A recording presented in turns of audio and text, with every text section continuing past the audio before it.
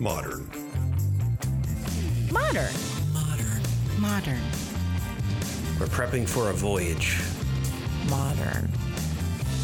The force of an old-fashioned equals whiskey mass times bitters acceleration. Why don't you make that a double? Modern Bar Cart.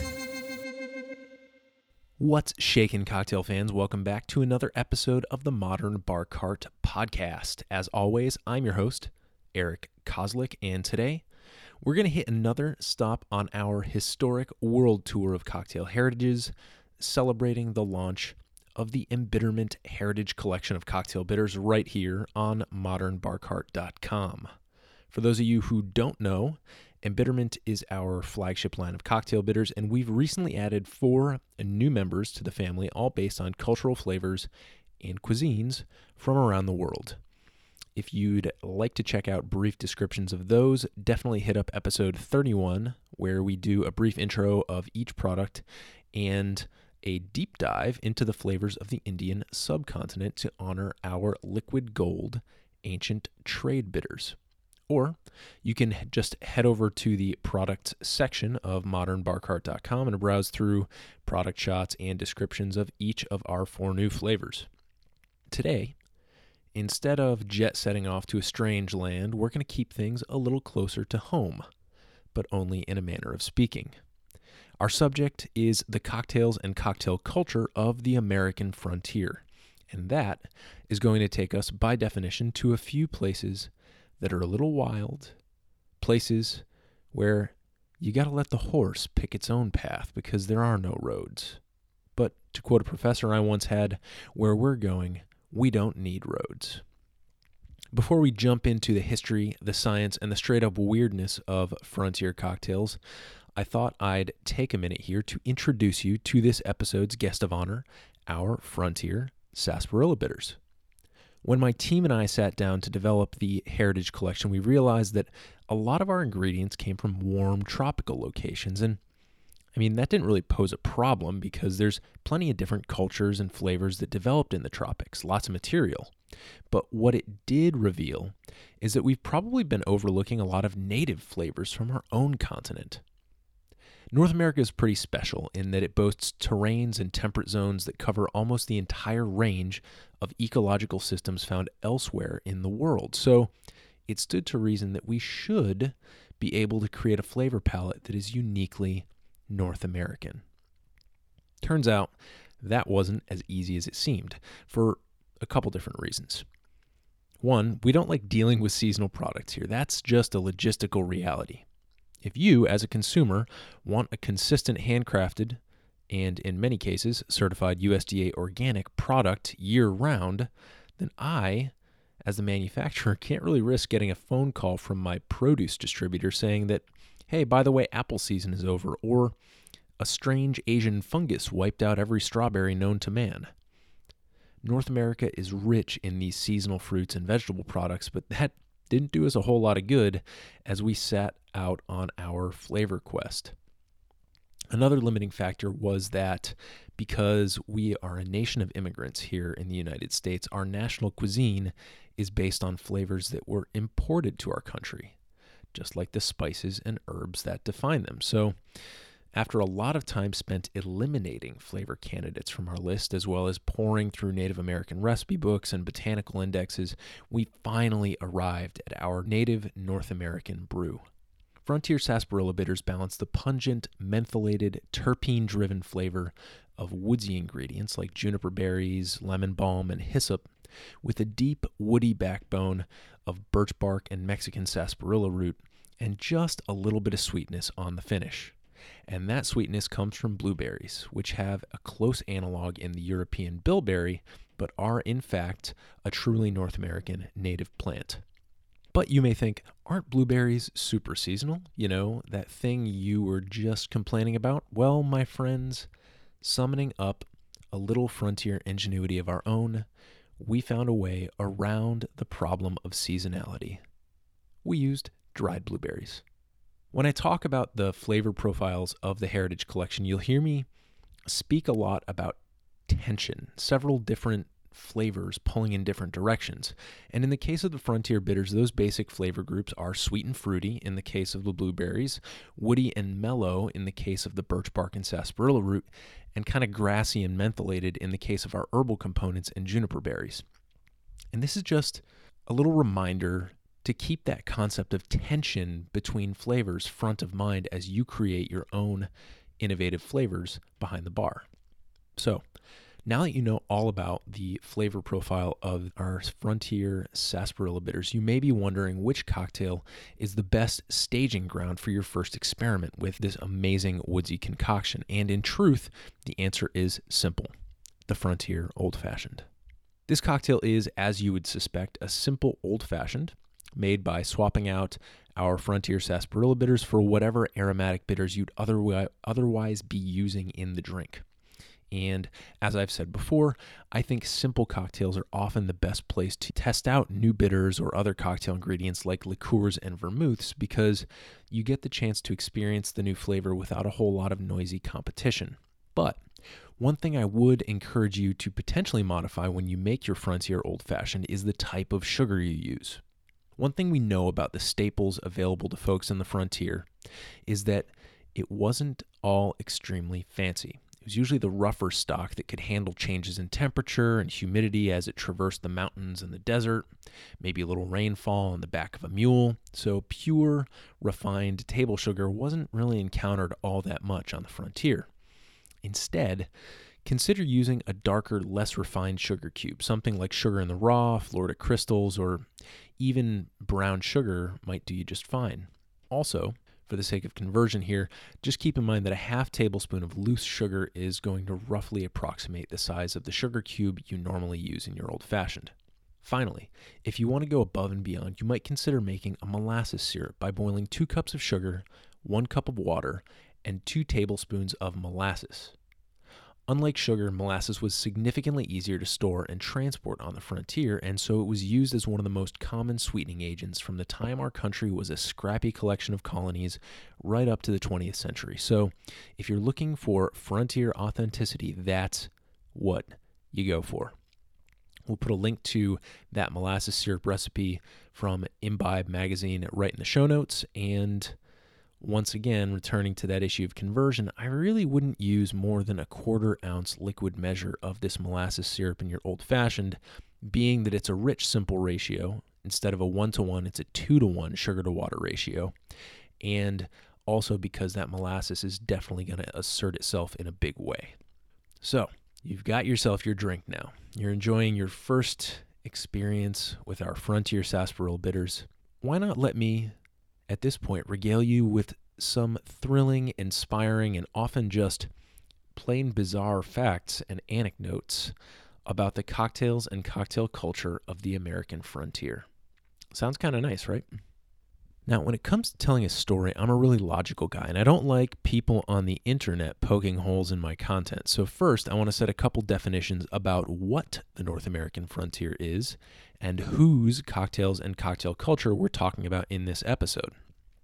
Starting with that first question, the what of the Frontier, and to a large extent the who, depends entirely on the when. That's what makes this episode a bit of a trip through time. Getting into the etymology of the word frontier, we fall down a pretty fun little temporal rabbit hole. Frontier, derived from the French fronte, derived from the Latin France, derived from the Proto-Indo-European bron and bren, both of which indicate an edge or projection like a sword or the prow of a ship.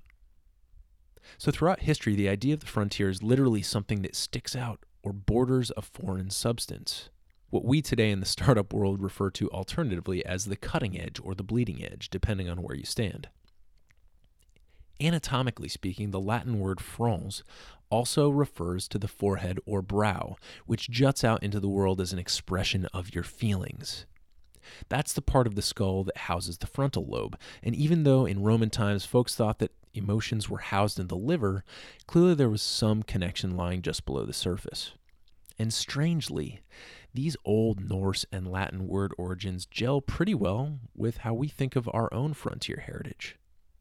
The frontier is edgy, bloody, And the heroes who survived best found ways to harden themselves against danger. In another respect, the frontier is exciting, thrilling, possessing the capability both for great opportunity, the chance to, for example, manifest your own destiny, and also unspeakable horrors. Here we're talking about painted savages and grizzly bears. These optimistic dreams and nightmares are all brought to you by the frontal lobe. We know that the frontier is the edge of what the majority of people would call the civilized world, and that it was a place of both great danger and great opportunity. In the 16 and 1700s, the American frontier was kind of this understood line drawn from north to south down the western border of the Appalachian Mountains.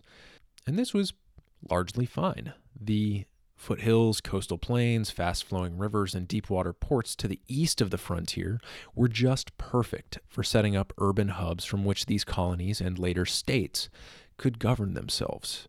So for a while, a couple hundred years in fact, the frontier wasn't on the minds of most common people who were setting up their farms and businesses in the New World. But that doesn't mean that the guys, and they were all guys, in high offices weren't daydreaming about all that awesome lumber and farmland and gold that could be lying just on the other side of those fairly unintimidating mountains. So, despite the normal person being largely content east of the Appalachians for the first couple hundred years of our nation's history, there were still plenty of folks who were absorbed in extending the frontier, in pushing that blade further into the tender, unexploited meat of the continent. And it is largely the commercial, political, and military concerns of these groups and individuals that are responsible for creating the expansive North American frontier that we think of today. Now, we're going to pause here for a moment while we're still largely east of the Mississippi and just briefly mention that other question I raised a few tangents ago, the question of whose cocktails and cocktail culture we're talking about in this episode. The answer is, when it comes to drinking in those early days of our nation, there were two types of folks, rich and poor. And that's a distinction I'm going to use fairly often when I talk about certain cocktails and cocktail ingredients in this episode because it really helps you understand who had access to what and subsequently what purpose these various alcoholic beverages served. Starting in the very early days, those simple times when the Appalachians were the bleeding edge of the frontier, what were the rich folks imbibing and what did the poor folks scrape by with? Well, you have to remember that in the 16 and 1700s, cocktails weren't a thing yet. If you listen to our last episode, you'll recall that this is the high age of punch, that wonderful 5-ingredient elixir born in India that migrated its way across the world aboard British freight ships. And for the colonists, England is where all things fashionable and popular came from. So, if you were part of the landed gentry in the New World, it was sort of your job to take whatever the latest fad was in England and make it part of your next party in Philadelphia or Boston or Baltimore. So, what happened is in country taverns and wealthy estates alike, punch was the popular thing to drink in the 16 and 1700s for anyone who had some money to spare. If you didn't have all that much jingle in your pocket, you were likely to partake in something more along the lines of weak beer, country cider, or, if you were lucky, a nice whiskey. I say whiskey because this was produced in the more rural areas that grew and harvested the base grains you would need to make such a spirit, like corn, rye, wheat, and barley. Rum and brandy were also popular in the colonies, but at least early on, you'd really only come across these spirits in wealthier settings, and often in the punch bowl. There was one really heavy hitter in the whiskey world that reigned supreme as our nation's frontier began to edge westward in those years following the Revolution. That was Old Monongahela rye whiskey. This stuff was produced in the watershed of the Monongahela River, spanning south-central Pennsylvania, western Maryland, and northeastern West Virginia, and it was a staple renowned for both its quality and its drinkability. Monongahela rye was one of the first distinctly American spirits, and you can read about some of the production and aging attributes that makes it special in the show notes page where we link to a few resources. But The most important thing to note here is that as eyes were turning toward the frontier, rural Americans were beginning to form their own cultural identity, and they took great pride in the spirits they distilled. Now, let's fast forward a bit. So far, we've been hovering right around the time of the American Revolution, small country, relatively distinct and stable frontier, although I'm sure there's some disgruntled historians out there who would disagree, but nonetheless. Quick jump through our timeline here. In the year 1800, we've got the Louisiana Purchase, which more than doubles the entire landmass of the United States, and all for the bargain price of $15 million. Then, 1805, Lewis and Clark expedition, that famous journey to locate the Northwest Passage, or the water route to the Pacific Ocean, didn't pan out for them. In the 1810s and 20s, we've got the Missouri Compromise that sets kind of the rules and lays out a path to statehood in certain territories of the country in that new Louisiana Purchase, as well as some treaties with Britain and Russia to establish the northernmost boundaries of our nation, our current-day border with Canada. In the 1830s, we've got the Texas Revolution breaking that future state away from the rule of Mexico. And then, 10 years after that, we've got President James K. Polk, who extends the landmass of the nation yet again by initiating the Mexican-American War, which ended in the Mexican Cession and the Gadsden Purchase. It gave us California and the entire American Southwest. So, in the period of about 40 years, we go from a country with a pretty straightforward little life tucked between the Appalachians and the Atlantic, with a relatively stable frontier, to a country that's so big and so wide open that it's literally bursting with both danger and opportunity.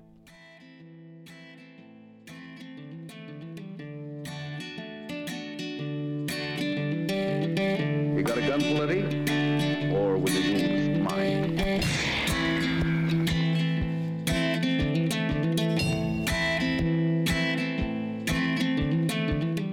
This is the American frontier we think of in our imagination, filled with mountain men and hostile Native Americans, amber waves of grain, and dramatic mesa-studded sunsets.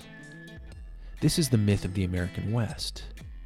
This is what sold dime store cowboy novels and created the characters that made John Wayne and Clint Eastwood famous. This is when brave Americans in the East gazed westward with both hope and trepidation, loaded up their wagons, tightened their belts, and started walking. And they brought their liquor with them.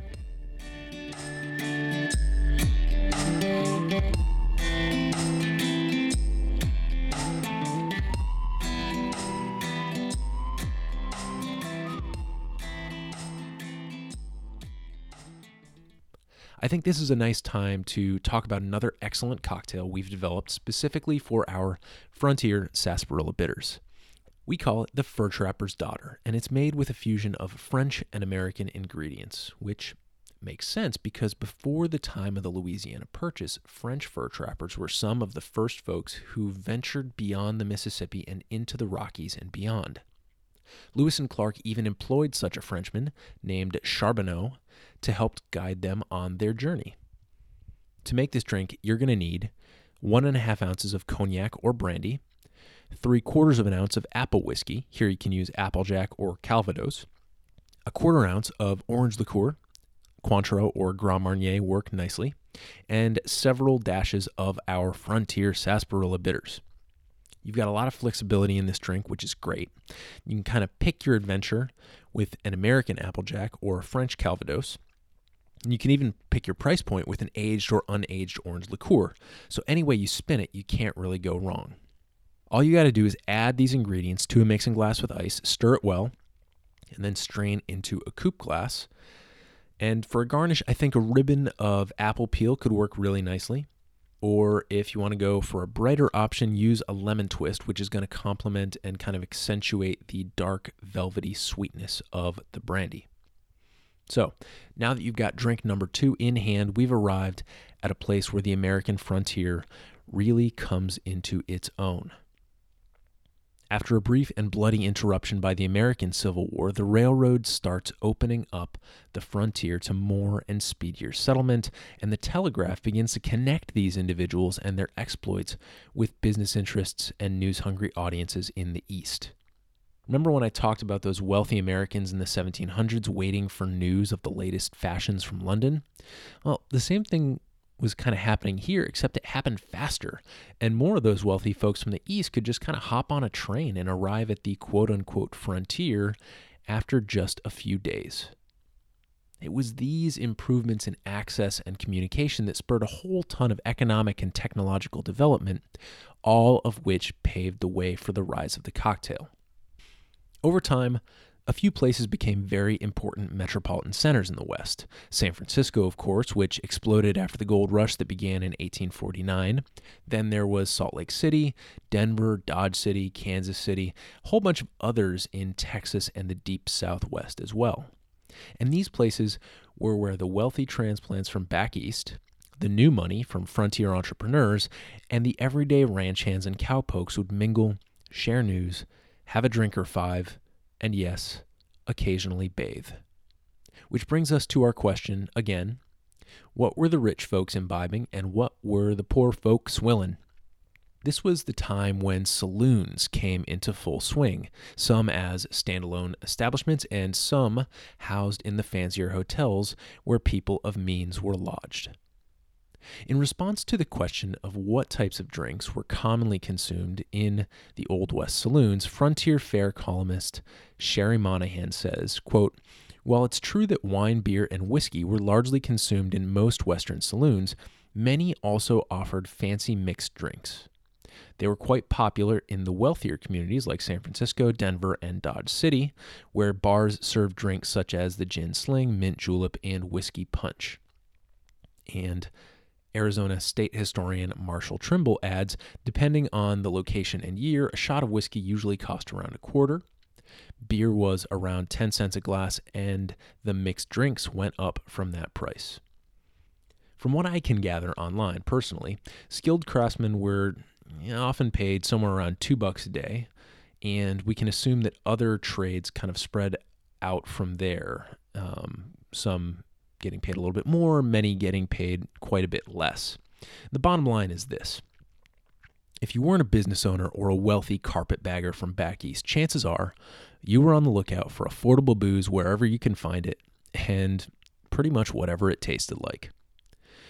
So for a little inspiration about just what this stuff was and what it was called, I visited the Old West Glossary of Strong Drink online to see what cowpokes were calling their hooch, and I was not disappointed. This is a really funny little resource. It's really just a blog post from 2013, and I'll link to it in the show notes, but it's just got this whole massive list of really funny, kind of quirky American words, and a lot of them, especially in the strong drink section, refer to whiskey.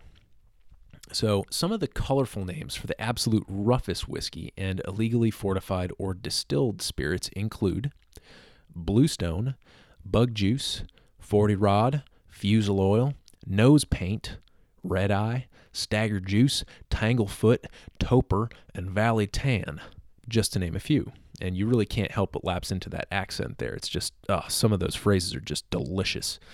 And there are actually a couple items on this list where you can kind of identify the cost-saving aspect for these thirsty lower-class frontiersmen. One is the quote-unquote Fusel Oil that I mentioned above, which kind of served as a rotating tap as a manner of speaking, but really it was just any fermented beverage that either a saloon owner or maybe somebody who had a wagon would offer straight from the barrel for an affordable price. It was basically the PBR tallboy of the West. And the beauty of Fusel Oil is that you could use whatever was in season. In the winter, it was probably closer to beer, made using grain or starchy roots. And in the summer, you could use anything from apples to grapes to cactus fruit, depending on what nature or your local farmer had to offer. So Fusel Oil was great and often very cheap. And another, slightly less honorable practice that was often used by saloon owners was cutting or fortifying these spirits with all manner of other ingredients to make the barrel or the bottle last a little longer, and perhaps keep their prices lower than the saloon on the other side of town. You'll see this practice come back about 80 years later during Prohibition, when booze was also pretty hard to come by. But enough about these crusty gauchos and penniless drifters. What if you were a well-to-do lady or gentleman who just arrived on the latest train from Chicago? Perhaps you might be more enticed by a so-called fancy mixed drink that you'd need to specify by name to avoid some of the questionable concoctions that some of these saloons were obviously serving. And chances are there'd be some sort of palatable option for you.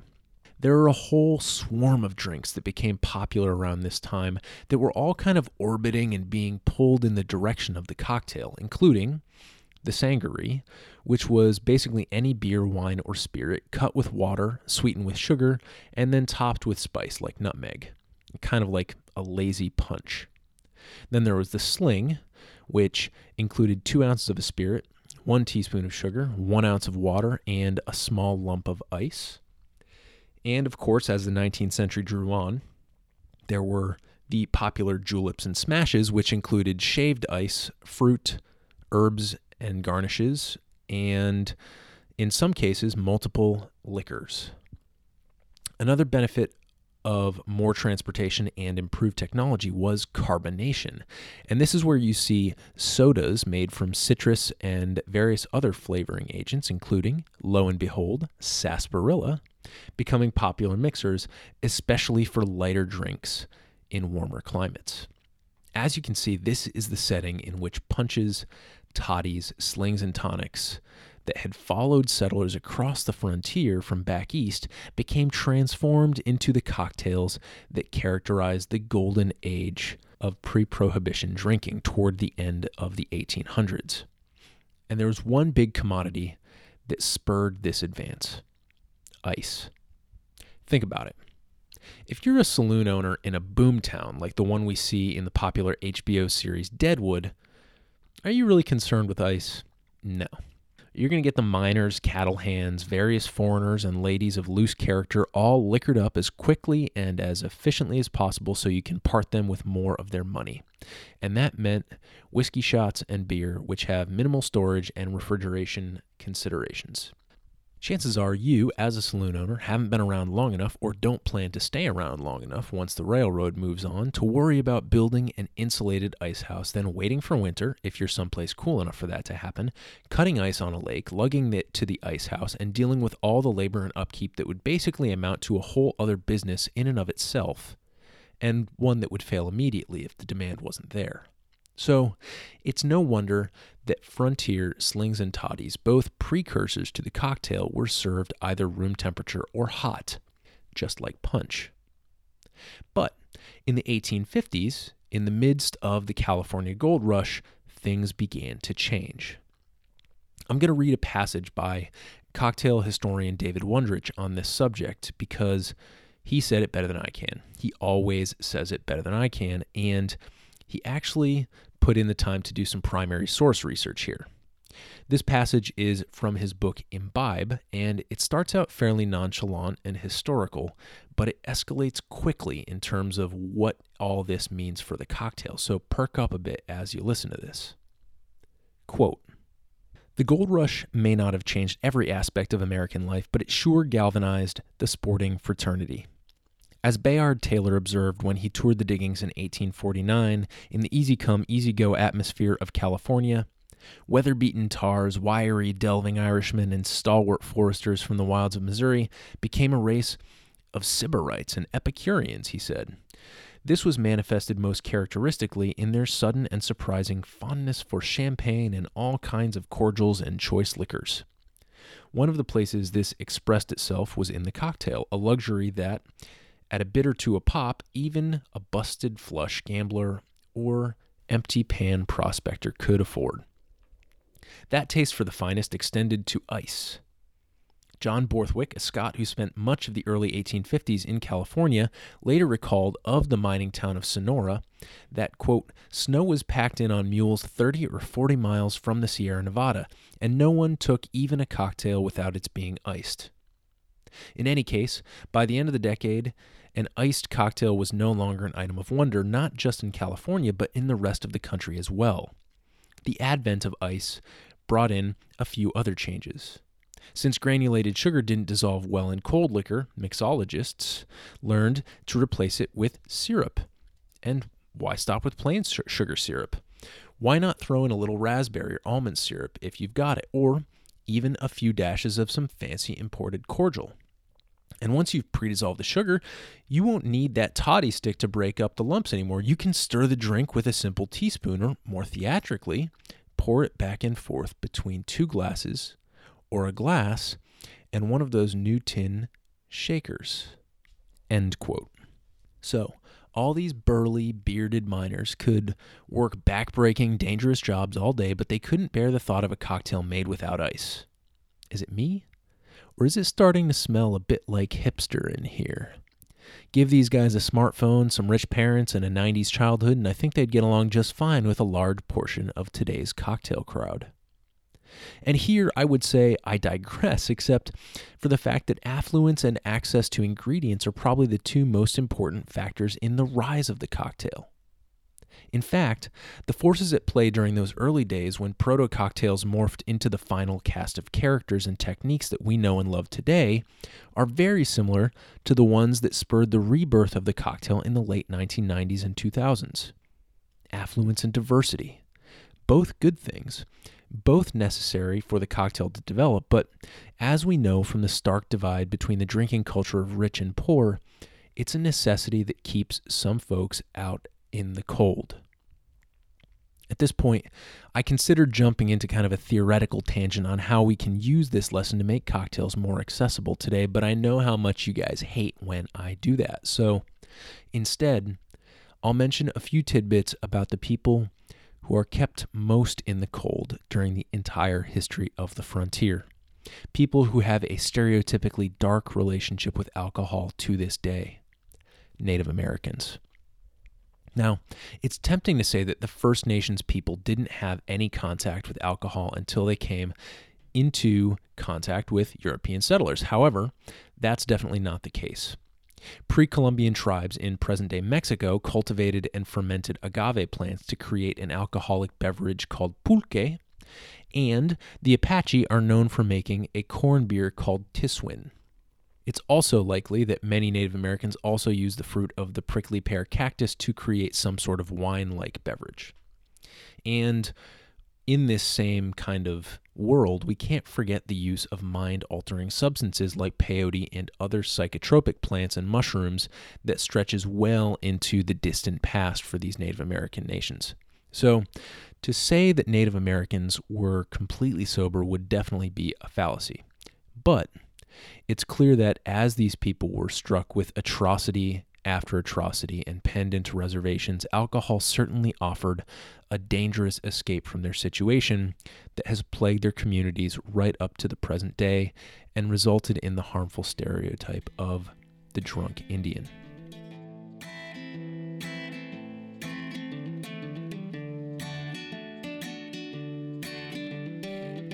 You got a gun, Plenty? Or will you use mine?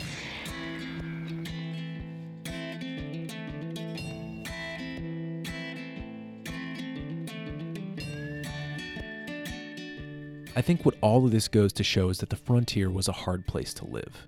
And people back then of all types wanted to escape a bit and refresh themselves however they could. If they couldn't literally shake off the dust of the trail, well, then maybe they could at least take it off their mind for a while by locating a bottle of old Monongahela, a glass of fusel oil, or maybe even a bartender who could mix you up a gin sling. As access to ice, refrigeration, and the railroad accelerated, access to fancy drinks expanded, and a wonderful era of cross-pollination between cities developed in which the nation's best bartenders, like the famous Jerry Thomas, began setting down their recipes so that people all over the world could learn how to make these fine concoctions. This was the golden age of the cocktail, and it is the subject of another episode. But if you're the type of person who's enamored with the glitz and glam of luxurious city bars and perfectly crafted cocktails, my biggest ask of you right now would be to always remember that these would never have been invented unless a bunch of smelly, stubborn miners packed their mules with snow and refused to drink their libations unchilled. That about does it for our episode on Frontier Cocktails. As I ride off into the sunset here, I hope you'll be inspired to do some of your own research on our nation's mixological roots and maybe even pick up a bottle of our Frontier Sarsaparilla bitters to help with your experiments. Cheers. New year, new outro comments, so listen up. If you liked this episode, spread the word. Tell us, tell your friends, tell your dad it's time he tried a new cocktail. Ask your mom where she put your granddad's cocktail shaker. Start having conversations about cocktails. You can join in our conversation by tagging or mentioning us on Facebook or Instagram at Modern Bar Cart, or feel free to type a long flowing email for me to read and send it along to podcast@modernbarcart.com. We're real people and we actually respond to your comments and your emails. Also, if you want to go ahead and break the fifth wall and actually become a part of the Modern Bar Cart podcast by allowing me to interview you, that email I just mentioned is also where you can go and introduce yourself. Keep an eye out for new products as we continue to build out our awesome line of cocktail mixers, accessories, and gear. And until next time, drink responsibly and experiment boldly.